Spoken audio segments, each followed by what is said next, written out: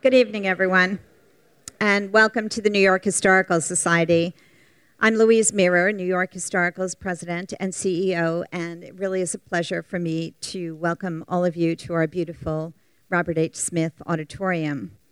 I hope you'll all have a chance to return next week and over the next couple of months when you will have a once-in-a-lifetime opportunity to see a third of our entire flock of Audubon birds. It is really a spectacular show of great historical significance as well. So please do come back during regular museum hours to see it. I also want to urge you to join us for our Bernard and Irene Schwartz Classic Film Series, which is free with your admission during our pay-as-you-wish Friday nights. Also, we have a great crowd here. I hope every single one of you is a member. If you're not, my colleagues will be happy to sign you up when you leave this evening. Tonight's program, White House Series, First Families, is a part of the Bernard and Irene Schwartz Distinguished Speakers Series, which is the heart of our public programs. As always, I'd like to thank Mr. and Mrs. Schwartz for their great support, which has enabled us to bring so many fabulous historians and writers to this auditorium. Thank you so much, Bernard and Irene.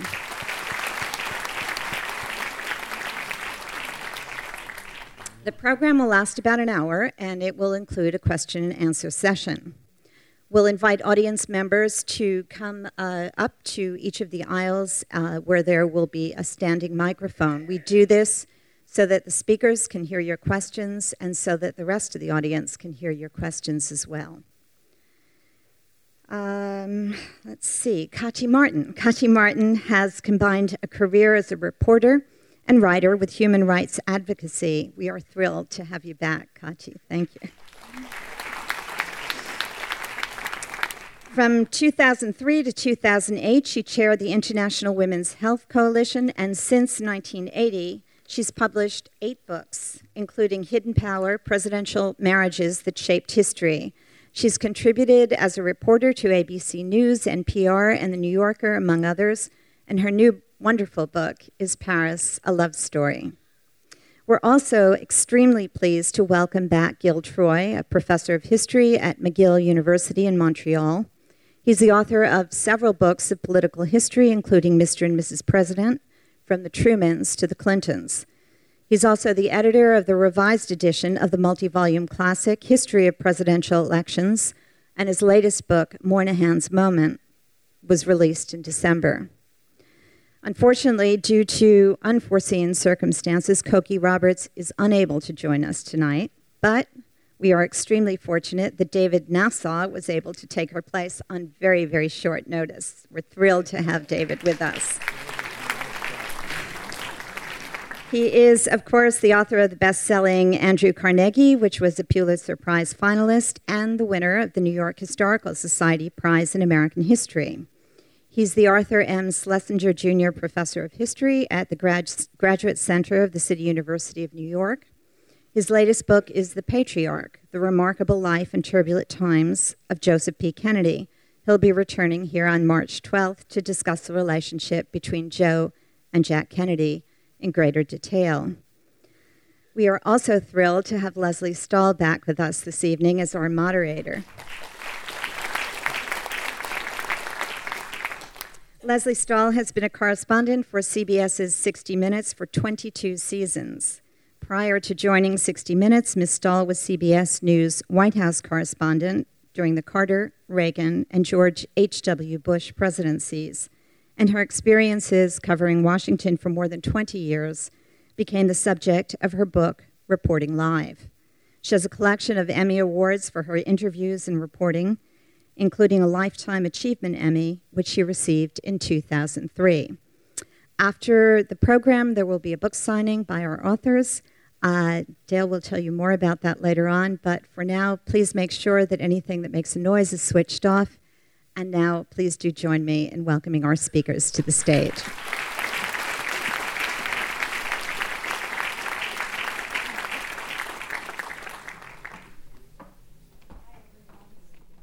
Can you hear us already? This is my favorite thing to do. to come here and to talk about presidents, and tonight presidential families, which is even more delicious.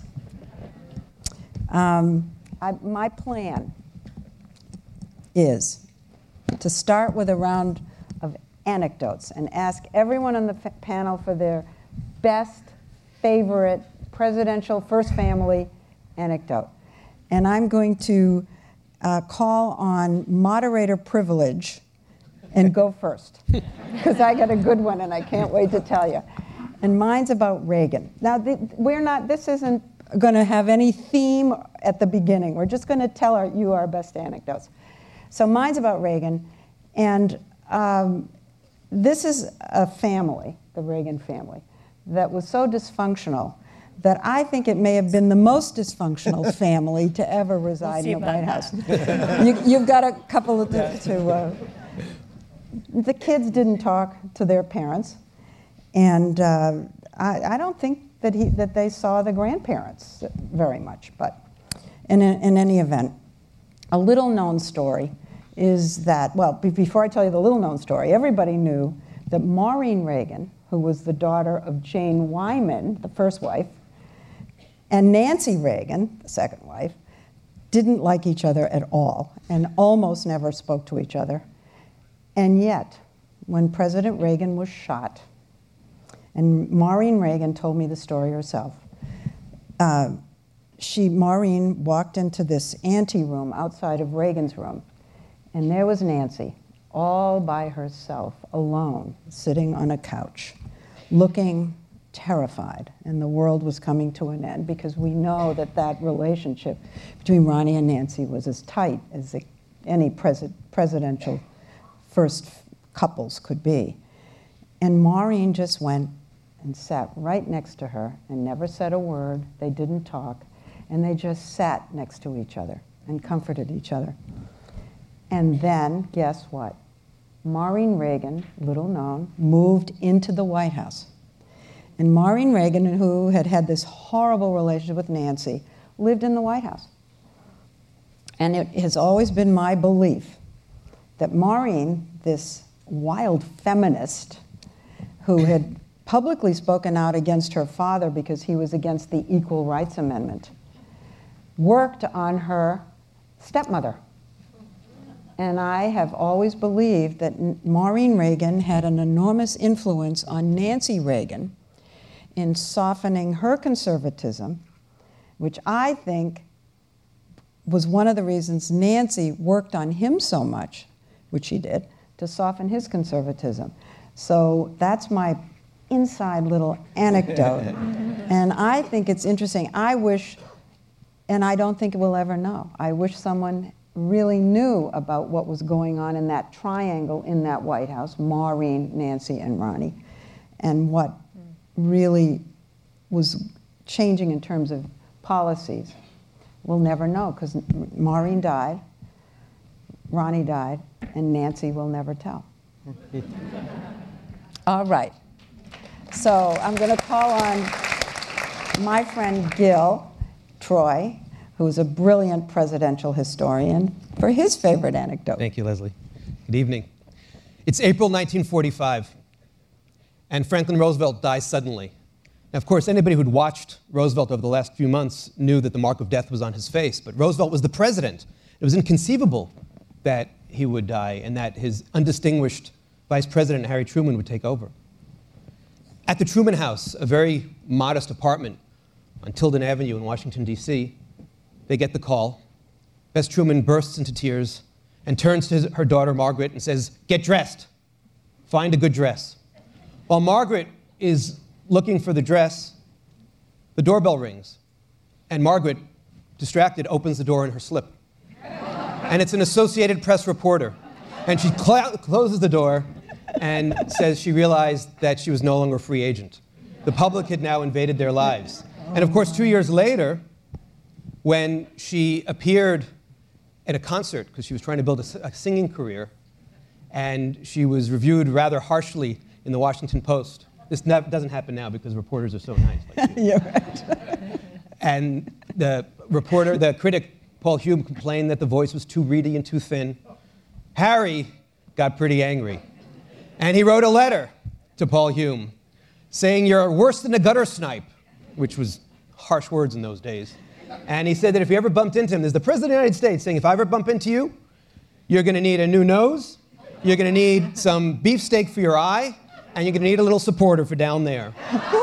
And Harry had a tendency sometimes to write these letters, but he would often have either Bess mail them or one of his aides mail them, and they knew not to mail them. But there was a new guy who listened to the President of the United States and mailed the letter. Oh my God. Hume, having ties to the media, being a Washington Post reporter, reported it. And now you have this undignified situation of the President of the United States threatening this reporter. And his aides are appalled. But what happens?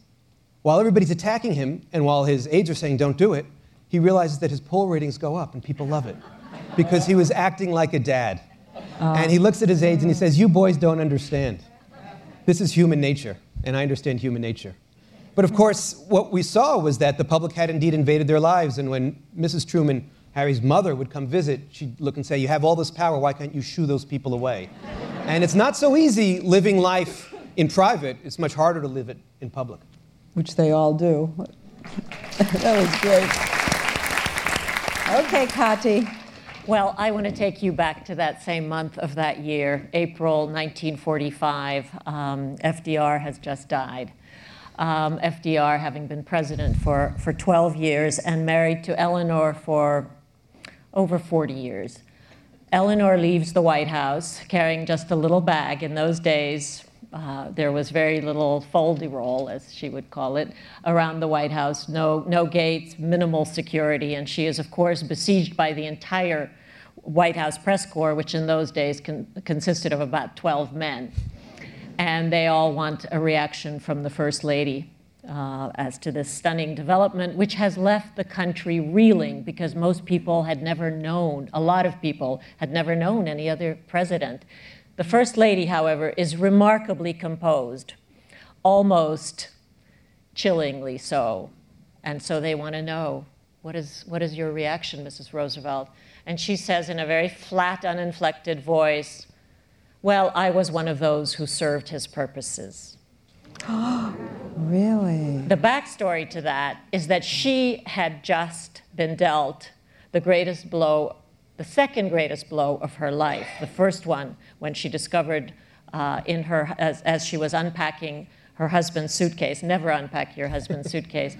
Or always. Yes, but don't do it just once. A packet of love letters which revealed that Franklin had been having an affair with her social secretary, Lucy Mercer. That was, she said, the bottom fell out of her life. Well, the second at that moment in 1918, flash forward 1945, she had been, to stay with Franklin, he had promised that he would never again see Lucy Mercer. Eleanor had just discovered that actually Franklin died in Lucy's arms in Warm Springs, and that indeed their daughter Anna had been the go-between, arranging meetings between Lucy and Franklin. So lonesome was Franklin because Eleanor, who in every other way was a remarkable character, was extremely callous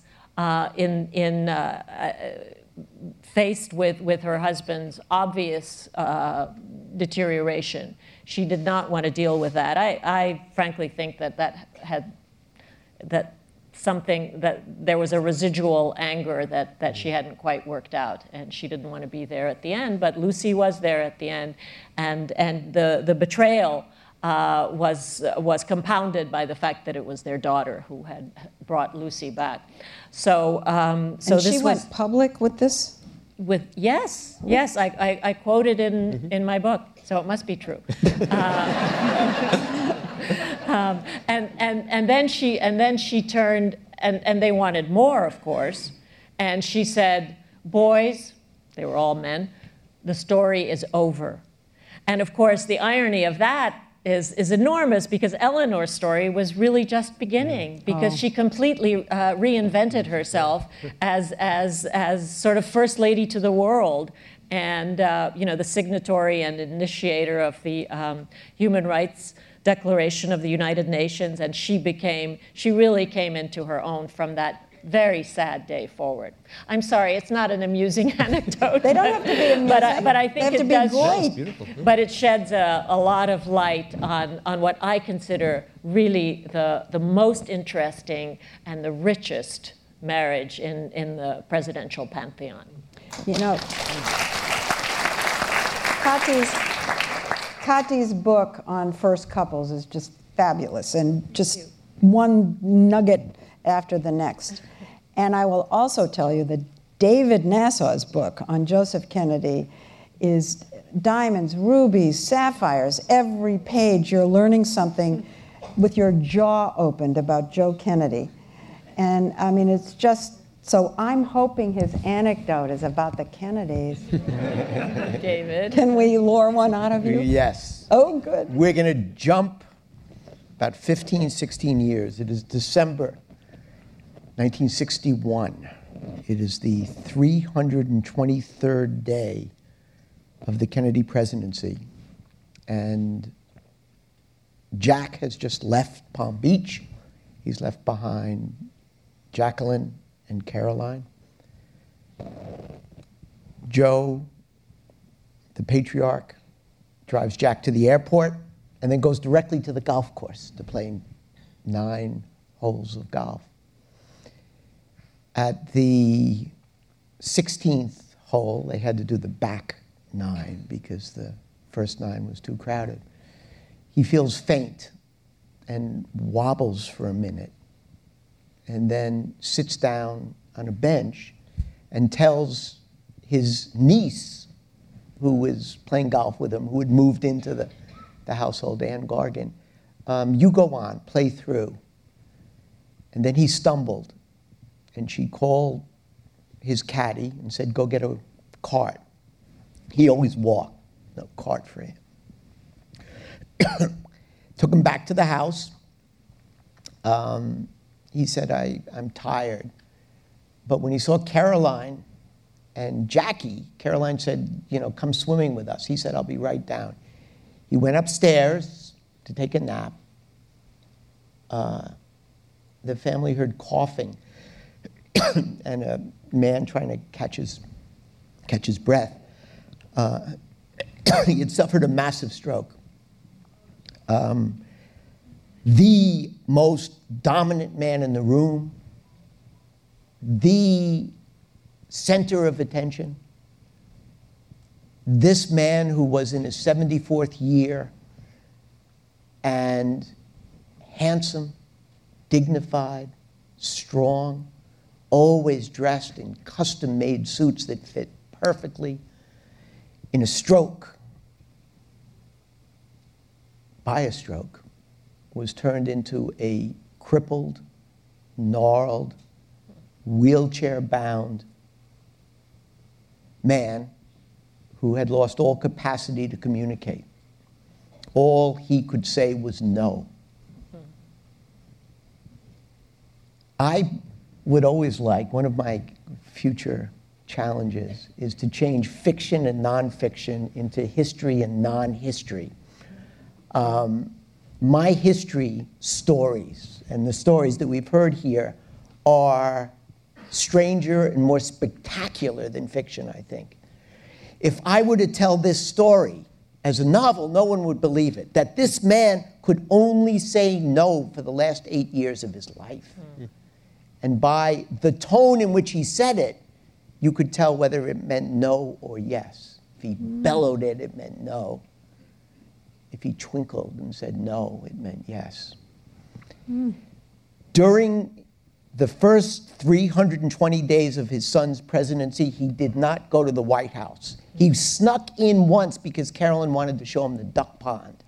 But he knew if he showed up at the White House, the rumors would start again that he was pulling the strings, that his son was the puppet. So he stayed away. He went twice after his stroke. And one of the visitors at both events was Ben Bradley, who, thank God, happens to be an extraordinary writer. And Ben Bradley tells the story of one dinner with the family. Ted was there. Bobby was there. Ethel was there. Joan was there. and Ben and his wife. And Joe, they had drinks in, I guess, a sitting room or reception room. Then they would walk into the dining room. And Joe demanded that he was not going to take his wheelchair. He was going to walk in. And Jackie took one arm, and his niece took the other arm. And with his niece kicking his leg, because it didn't work, the knee locked, he got in.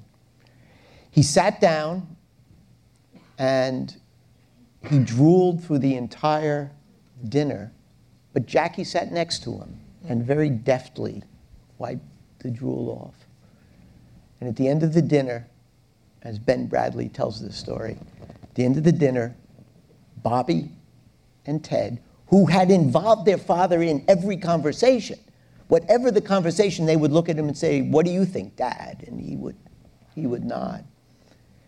At the end of the evening, the boys decided they were going to sing a song. And they sang a song. Teddy loved to sing, couldn't carry a tune in a bucket. I don't know about Bobby. The boys sang a song, and everybody clapped. And Ben Bradley said, and Joe applauded too, with his eyes. Mm. Whoa.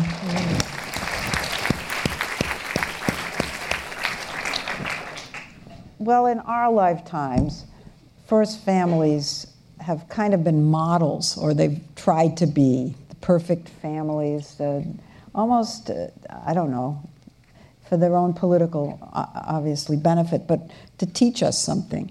Has that always been the case? Has the first family always been up there as a representative of the way we should be living our lives? I would say that from the beginning, the White House, given the fact that it was both the place of work and the family's residence, had a rather monarchical aspect to it. And perhaps, too, there was some residual nostalgia for the monarchy we had just overthrown, too. It had, from George and Martha's day, always had the aspect of a court. And therefore, it was in the center of the nation's attention. Did they have children? No. Well, they did not. The father of our country did not have children. Right. Well, you know, She had.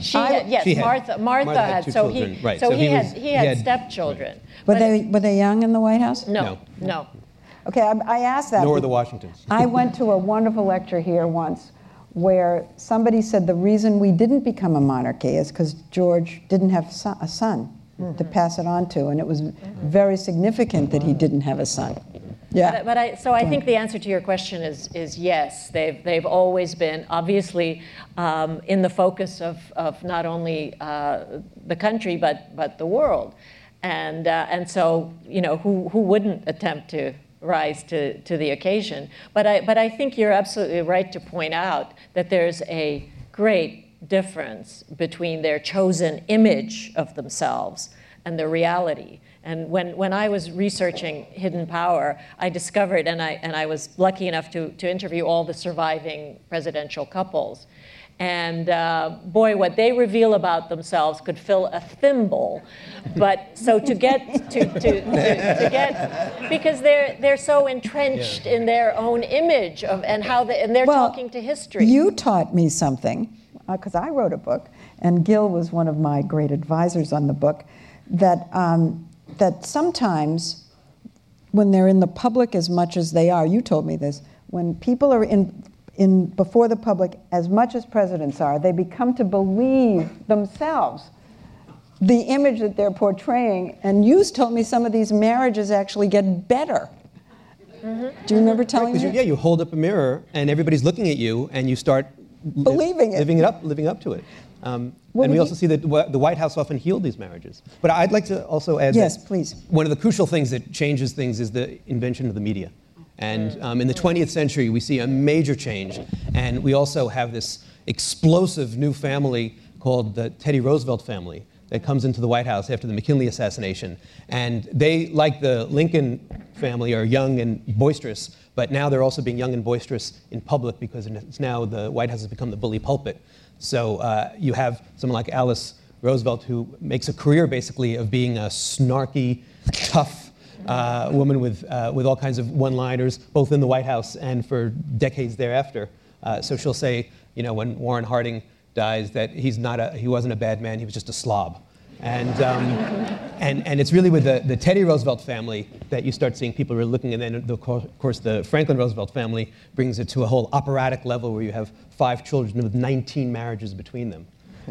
But you talk about image makers. I mean, who were more concerned about the way they presented themselves in the beginning of the television age than the Kennedys? Well, Joe knew that his children, or hoped that his children, would be in the public eye. And he taught them, every one of them, how to appear, how to perform for the newsreel cameras. From the time, when you watch some of these newsreels and you see Teddy, you know, who's 5, and Bobby, who's, you know, 8, 9, they're already poised. They know exactly what to say. Joe bought the nannies some of the first video recorders. And the nannies took pictures of the kids, and the kids watched those pictures. And then the kids, as they got older, took videos of themselves. So it's no secret that in 1960, Jack did so much better. Could I pick up on a point that Troy made about how the White House is good for marriages? It really is. It's not a great place for kids. No. It's not a great place to raise kids, and I'm sure we'll get to why that is. But it is good for couples. No divorces have ever followed the White House. And in fact, marriages that were not very strong before, for example, Betty and Jerry Ford, who had a rather unequal relationship, and she famously had a nervous breakdown because she wasn't getting any TLC from Jerry. Once they got to the White House is an equalizer. Suddenly, this stay-at-home suburban wife, Betty, was the first lady of the land, and someone, a personage in her own right, and she began to become the truth teller, which after 6 stilted Pat and Dick Nixon years was exactly what the nation was hungry for, you know, some authenticity, flinging open those windows. And so it was with Jack and Jackie as well. Yeah. When a Life magazine reporter came to interview Jack, first Life profile of Jack when they moved into the White House, and asked to talk to Jackie, he said, "What do you want to talk to her for? She's out of it." Well, 6 months later, he introduced himself to the French people as, "I am the man who accompanied Jacqueline Kennedy to Paris." So, you know, it's an interesting shift. One of the reasons the marriages get better, and Barbara Bush had a lunch once with reporters and told us the secret.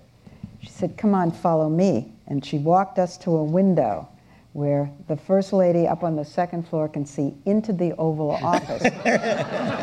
And the First Lady, from that moment on, when they move in the White House, can keep their eye on that guy. And who knows what the men were doing before, but the wife now could watch every move. I don't think Jackie could do that. No, I don't think Jackie. Or wanted to. Jackie, right, or wanted to. I think one of the, you know, in the image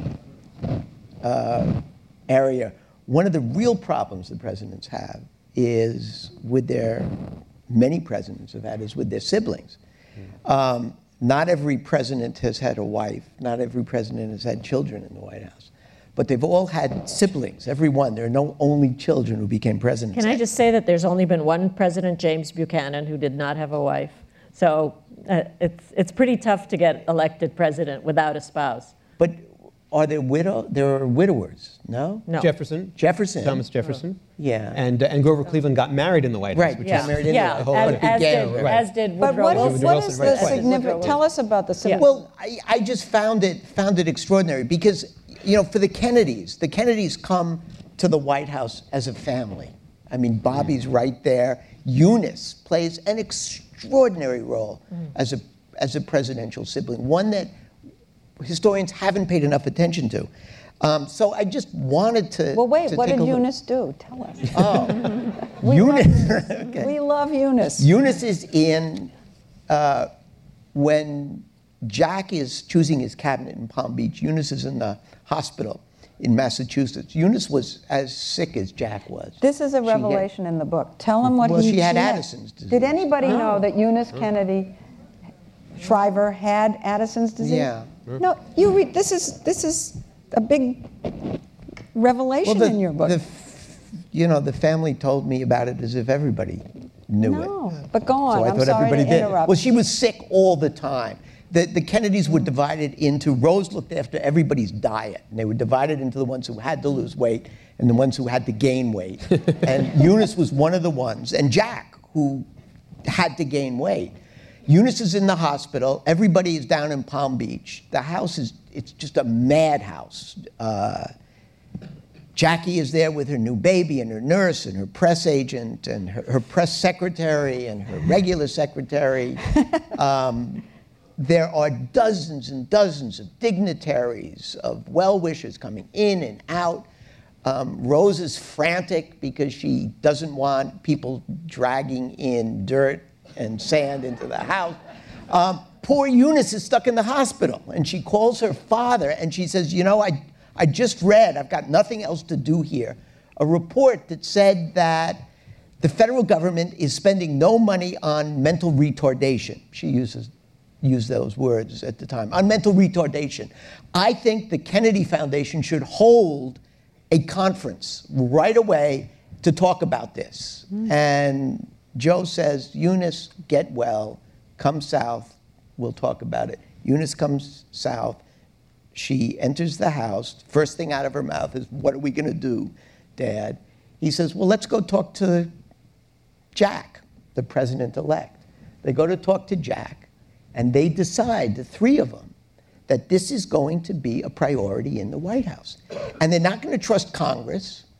They're not going to trust anybody else. They are going to establish a special commission on mental retardation that will be part of the executive office, that will report recommendations for legislation to the executive office. And this is Eunice. Eunice does not stop. And because her brother is the attorney general, and another brother is a senator, and another brother is the president, and because Eunice is powerful, is articulate, will not accept no, the budget for research into mental retardation and for institutions to care for the mentally retarded, the intellectually challenged, and later a whole group of disabled people goes through the roof. And the US government takes on a new task. Okay, new round. Do another round of anecdotes. And this time, if you have a theme to present with it, feel free.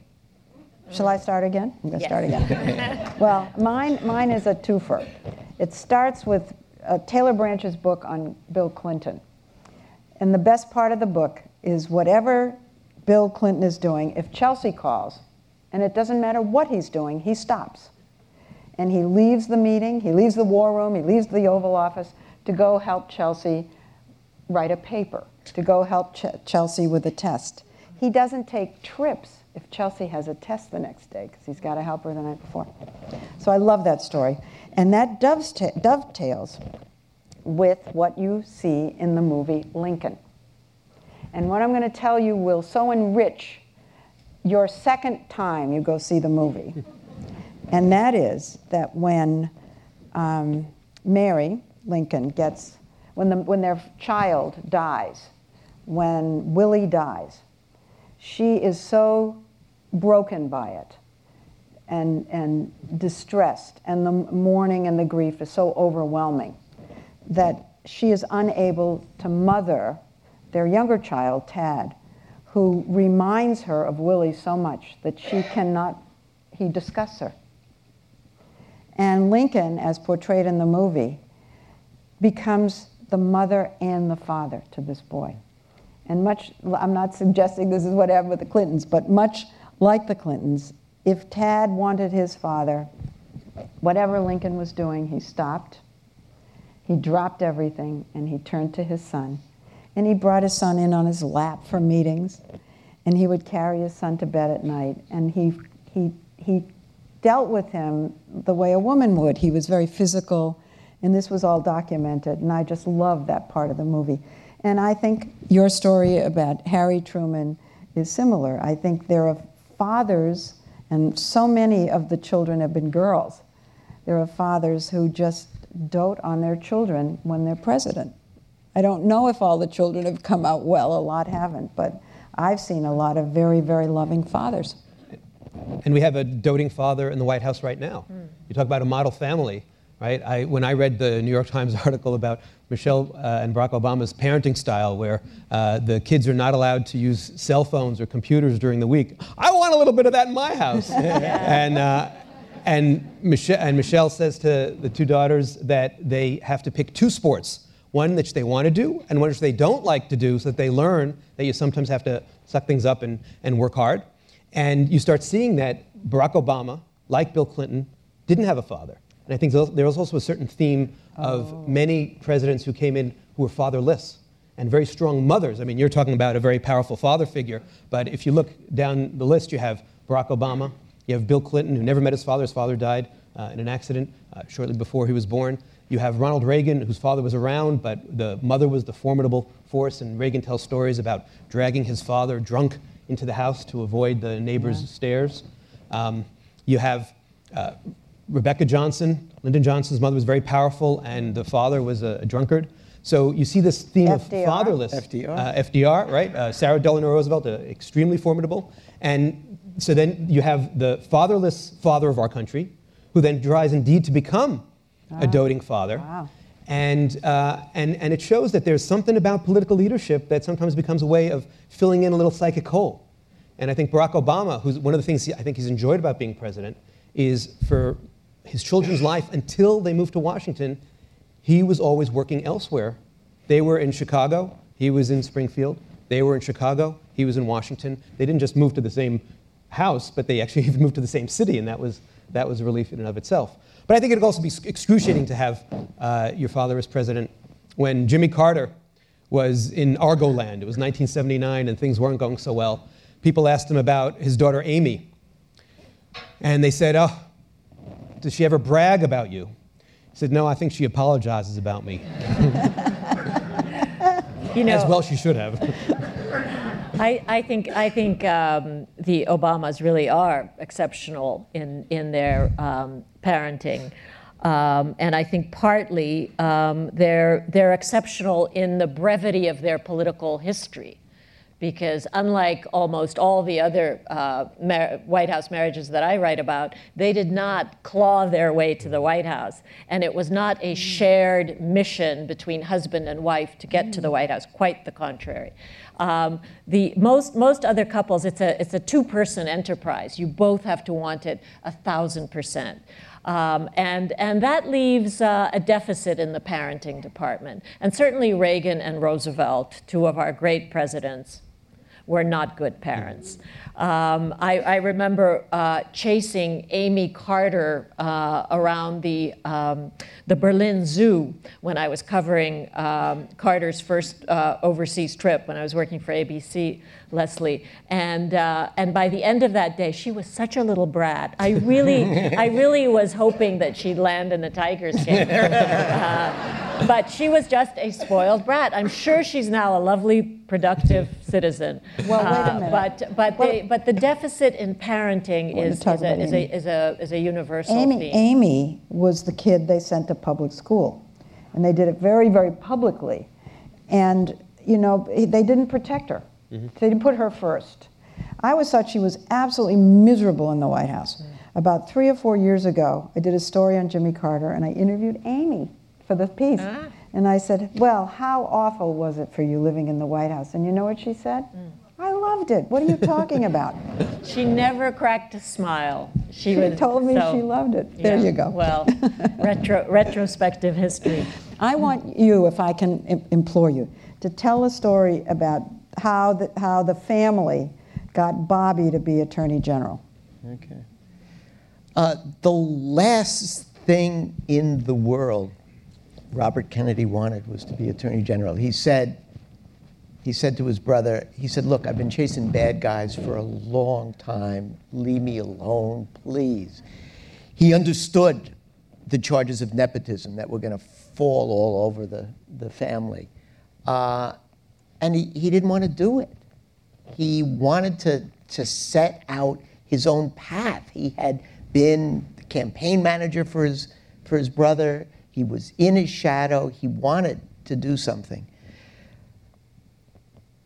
The patriarch said to Jack said, do you have any suggestions for cabinet, any names? Thinking that Joe would say, well, for Secretary of the Treasury, you should think about so-and-so. He said, one. He said, and it's not a suggestion. He said, I want Bobby to be your Attorney General. He said, you can't trust anybody. This was what Joe had grown up believing. You can't trust anybody. You need somebody to have your back. You don't know any of these people in your cabinet. Some of them you've never met. You've got to have Bobby there because he's the only one who's going to care. Jack talked to Bobby. Bobby said no. They offered the job to Abe Ribicoff. Abe Ribicoff said, I don't want to do it. Went back to Bobby, Jack said, please, we got to do it for Dad. Bobby said, no, can't do it. They recruited Clark Clifford to go talk to Joe and say, this is impossible. And Clark Clifford said it was the weirdest thing that had ever happened, that a son is asking an outsider to talk to a father about a brother. So Clifford prepares. Clifford is one of the smoothest, brightest, most articulate, powerful lawyers, negotiators in Washington. He goes to meet with Joe. Joe listens very, very carefully. When Clifford has finished his presentation, in which he says, you can't do this. Joe says, Clark, terrific presentation. Thank you very much. I just want you to know one thing. Bobby will be Attorney General. And it was good for Jack that he was, because he had his back. Absolutely. He begins as Attorney General, and they try to maintain a separation until the Bay of Pigs. And at the Bay of Pigs, from that moment on, Bobby is his closest advisor. Bobby is there at every moment. And whatever, at least Jack thought, whatever he achieved in the White House. Can I jump in with a little Clark Clifford postscript to that? Of course, Clark Clifford was the Kennedy family fixer, in addition to having been the counsel to every president between Harry Truman and Lyndon Johnson. And he was the one who would be summoned when Kennedy was in a pickle with one of the many women that we now know but did not in real time. He was having affairs with, particularly some fairly risky ladies, such as Judith Campbell, the Mafia Mall Exner, Judith Campbell Exner. And I went to interview Clifford for the chapter on the Kennedys, and he was, of course, extraordinarily reserved about this sensitive subject. But something kind of snapped, and I said, were you at all disappointed in Kennedy's personal behavior?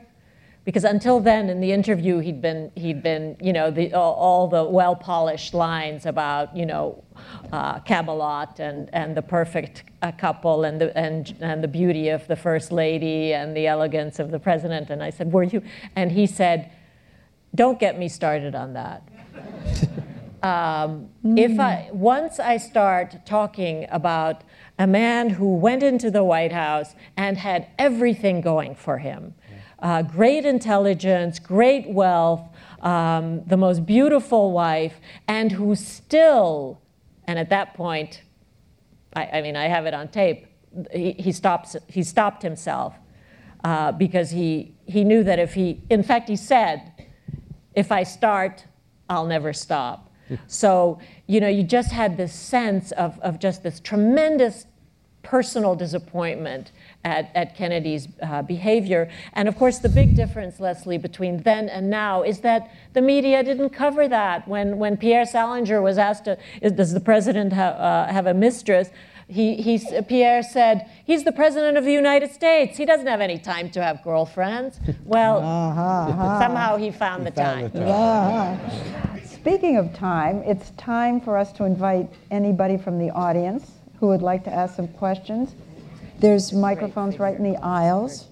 He was a great And we'll go back and forth. Here comes a very gentle question. Hi, I'm Jim Picinich. Mr. Nassau, can you talk a little bit about Joe Kennedy Sr.'s reaction to the death of Joe Kennedy Jr., who was supposedly the favorite son to become the president? He never recovered.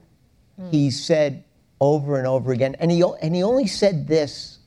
He was a very emotional man. He hugged his boys. He cried. But he only unburdened himself to his friends who lived in Europe, who he could write letters to, but he didn't have to see. And he said to 3 of them, he said, I wish I had Rose's faith. Rose can accept this. I never will. And he never did. But you, in the book, make Jack out to be so much more thoughtful, as if the right one did become president. Joe would not have been elected president. No. I mean, Joe just didn't. His didn't politics have were it. very right-wing. His politics were right-wing. He didn't have the work ethic. Jack was sick so much of his life. He spent years in bed, and while he was in bed, he read history. He was he wrote beautifully, and he knew what he was talking about most of the time. He was an intellectual. What we don't talk about too much. Calvin Coolidge, our image of him is kind of a sourpuss. What about his relationship with Grace, with his wife? Does anybody know about Calvin? Well, Grace Coolidge was a pistol. She was a very interesting, dynamic woman who, in the 1920s, there's some pictures of her where she looks like a flapper. She captured some of the vibe of the 1920s. So, indeed, Calvin Coolidge was lacking a little bit in personality, and she more than made up for it. But, of course, they had the great tragedy where their son John was playing tennis in the White House lawn and stubbed his toe, and it turned into an infection, and he died. While they were in the White House? While they were in the White House. And Coolidge said that it took all the joy out of the White House for him, and he also never recovered. Hi, this is for Ms. Martin. You had a wonderful anecdote about Lady Bird. And when Eartha Kitt, an anecdote that I've told this evening? in Hidden Power. Oh, in Hidden Power. And when she came to a luncheon that she had she invited Eartha Kitt. Oh, and yes, I read Lady it so Bird. long ago, and I so wanted to tell people about it, but I couldn't. It Oh. was not clicking in my brain. Yeah, it was. It was a. Tell that. Thank you. It was at the height of the Vietnam War, and Eartha Kitt. First of all, I have to confess that Lady Bird was really my favorite of the surviving. She was just a great lady. And can I just slip in this tiny anecdote? Absolutely, I was please. with Lady Bird watching the famous Matt Lauer interview with Hillary Clinton the day that Monica exploded, and to sit there with Lady Bird and watch this was really something. She was devastated by this because, of course, her husband, Lyndon Baines Johnson, was an Olympic champion philanderer, and here was this rank amateur, Bill Clinton, and bringing the nation, paralyzing the nation. And she turned to me and she said, we are going to lose the best men. It didn't occur to her that a woman would ever be president. The best men, if we hold them to these standards. And then she went on, she said, I want my president to be concerned with me. I don't want my president to be concerned with his personal life. I want him to be the president of all the people. What he does in his personal life is between he and his wife. She was so vehement about that. But this was a lunch that Lady Bird had in the White House, and Eartha Kitt completely subverted her effort during the height of the Vietnam War, when you could hear outside the White House gates, hey, LBJ, how many kids did you kill today? The White House was a bunker in those days. Yeah. And Johnson was collapsing under the weight of the daily mounting body count. And basically, Lady Bird was keeping things together. And Eartha Kitt made an absolute fool of herself and taunted this wonderful lady and said, you probably don't know anything about what's going on in the real world out there, and you don't speak the lingo, lady. And you need to smoke some dope, you need to smoke some dope. And Lady Bird, just smooth as silk throughout, did not rise to the bait, and said, well, we will hear you out, but now it's my turn. And then she spoke. Lady Bird had a lot of experience in just swallowing and writing things out. But she never lost her dignity or her core. She was, unlike Pat Nixon, who really was consumed by sadness and just withered before our eyes. The saddest couple, I think, were Pat and Dick. Lady Bird kept her dignity and was incredibly important to her husband. And he showered her with affection. And he was a devouring personality, but she understood that she was indispensable to him. Right. Okay, here we go. Being that they're considerably less public than perhaps the president and his immediate family, although still very much in the spotlight, perhaps more so now than in the past, how much more in terms of scandal or affairs or juicy things do you think that the vice presidential family could get away with or has already gotten away with versus the It's a great question, because the spotlight isn't there at all. It's like, who knows anything about vice president? What are you saying about Joe Biden anyway? Yeah, really, what is behind that? I think the answer is a whole lot more, since none of us knows anything about vice president. I think when the Gores were vice president and Mrs. Vice President, we could say, there were issues in the Gore marriage, we now know, and there were also issues in the Gore family. There were rumors of occasional marijuana use, but we didn't know it. We didn't know it. Yeah. And it's about the first family. It's about the fact that and it goes back to one of the things you said, that we live in this world, we live in this country where we have the monarchy and the prime minister all mixed in one. Yeah. And it's the power of that first family that becomes capital F when they're inaugurated. And the public really doesn't even care unless it's the president. I remember when Teddy Kennedy was a senator, no one paid attention. He could do almost anything. He ran for president, even running for president. And the Chappaquiddick questions came flying. He said he wasn't going to run. It went away again. So I think just the public giving power to that office. And the focus. And the White House. It's our Buckingham Palace. And I think there's, Kati, a great deal of resentment when a first lady tries to take power of any kind because she wasn't elected. We didn't give her the power, and we resent it when she tries to become a policy person. And you see it when Hillary Clinton became a senator. It was much safer. She was elected. Right, she was elected, and it was an authentic process. When she was first lady, when she crossed that invisible line, explosive. Yeah, the public didn't like it. The only one, the Cheneys are the one exception, I think. Because I think we knew more than we wanted to know about the Cheney household. Yes. But don't you love that he's for same-sex marriage? Yeah. Yeah, but for selfish reasons. I don't even want to give him No, this. because he has a daughter Because and he's he has a a father. daughter. Yeah. Well, it's not Otherwise- selfish, it's paternal. No, it's I think paternal, it's but good. otherwise, I like Leslie, it. do you really think he'd come out for if he didn't have a So to speak. personal, from No, all of the course not. humanity but in him? It goes against his grain, and he's still doing Yeah. it. So I think it's a mark of a good father. I do. Whose side am I on? Over here. I think it's your turn. Hi, good evening. I have a question for Gil Troy, and from an educational standpoint, actually. I work at a school that you may remember, Solomon Schechter School of Queens. Okay. And My elementary school. thank you. And I wanted to ask you, on the campuses today at McGill, how are you? What is the period of history that you get the most reaction from your students? What elicits the most interest in them? It could possibly be changing from year to year, perhaps. Not every class is the same. But what is the period that interests currently your students right now? It's an interesting question. One of the fascinating things I teach in Canada is I teach courses that are filled with 150 students every semester.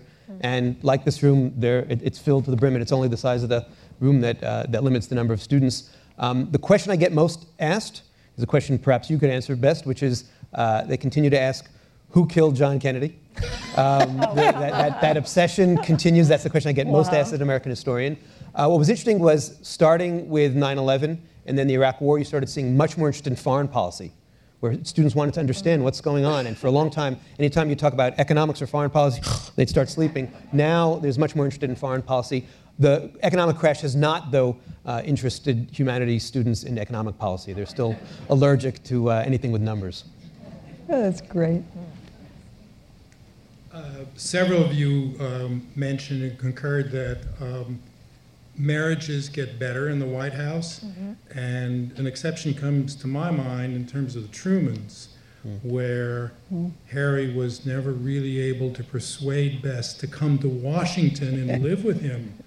And he would send these plaintive letters back to Independence, Missouri about how much he missed her and really was lost without her. I think that was so sad. Oh, but I think Harry gets my 4 stars for being the good husband. He was just such a doting and indulgent husband, and even allowed his mother-in-law, who was a real curmudgeon, and really thought that Bess had married down the president, and Bess was devoted to her Thursday canasta game in Independence, and hated to miss it. No first lady today could get away with what Bess Truman got away with. The minimal effort that she put into to being first lady, but again, she was indispensable to Harry. And actually, Clark Clifford told me this story of how once Truman pulled out a photograph from his jacket and said, "Look at this." And it was a picture of Bess as a 12-year-old, beautiful blonde Bess. And he said, "Call me an old fool, but this is still how I see her," because they were childhood sweethearts. You know, I am so glad we're coming around finally to bring up the question of mothers-in-law. And mothers-in-law living in the White House. You have to come back for part 2. Am I right? You have to come back for part 2. Mothers-in-law is the next Oh my program. goodness. Next Oh one. my God, I have to. So First let mothers-in-law. us thank these amazing people.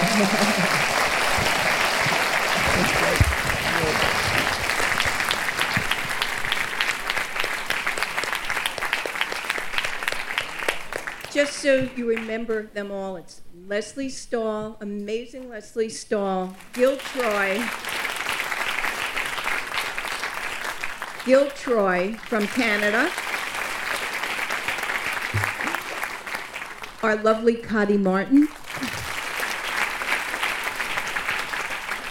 and our savior tonight, David Nassau.